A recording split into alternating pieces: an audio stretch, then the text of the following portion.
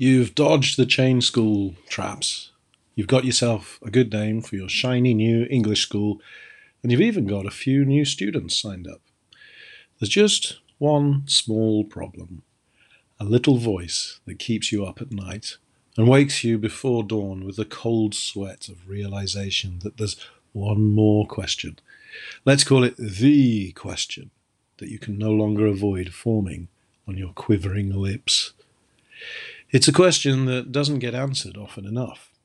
You end up in a teaching job with, if you're lucky, an outdated textbook thrown in your hand, and it feels too late or too unprofessional to point out to your boss that nobody's actually ever answered the question, quite possibly because nobody's ever told your boss the answer, and it becomes an emperor has no clothes game of chicken.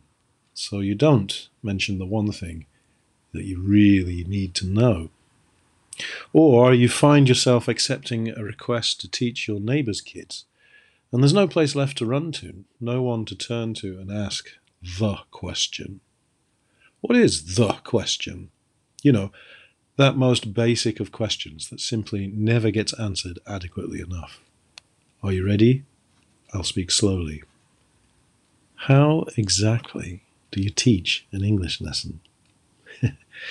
Let me give you the tried and trusted method that I've been using, and truth be told, all good language teachers have been using a variation of, whether they've been aware that that's what they were doing or not. Read any textbook on how to teach and you'll get swamped with jargon and capital letters.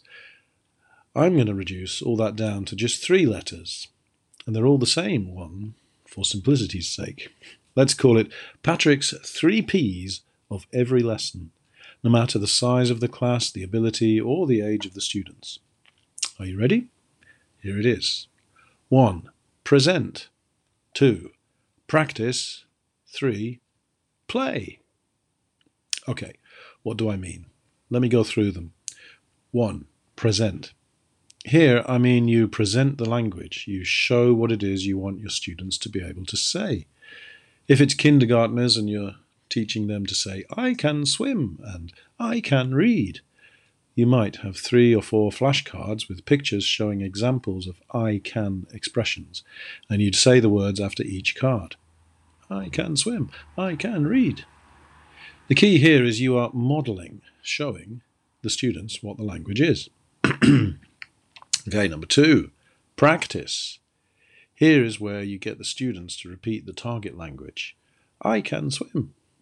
The key is you have enough repetition of elements with just enough differences so that the kids can begin to figure out the meanings and the forms for themselves without even realizing it.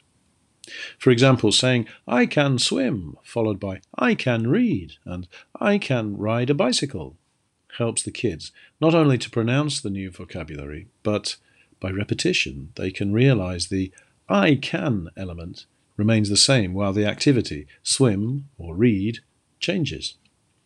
They've begun to understand the language intuitively without anyone using the words modal or verb or any other grammar term. 3. Play. Your students now have a weak understanding of the new target language. In this example, I can swim. Now you want them to experiment with the form and make it part of their own arsenal. This is what I mean by play. Encourage them, often by questions and answers, to bring in other words they might know. Can you run? Yes, I can run. Can you fly? No, I can't. And so on. With children, you might literally play games here to both practice the language and expand their understanding. What about for adults? The same principles apply, but you may not have to formally get them to repeat what you say or play a game. In this lesson, a book review of Agatha Christie's Murder on the Orient Express, you might present key vocabulary before or during reading the text, practice the writing questions, and then play by using the speaking questions to get the students to use the vocabulary they have already learnt in the lesson. Do you have to follow the 3 Ps in that order? No, not necessarily, although the natural tendency is to follow the pattern of present, practice, and play in that order. But you could reverse it and start with play to see what the students need to learn, present any new language, and then practice it, for example. Is that all you need? No. There's more to making a successful language lesson, but if you cover the 3 Ps, you're well on your way to having a good one.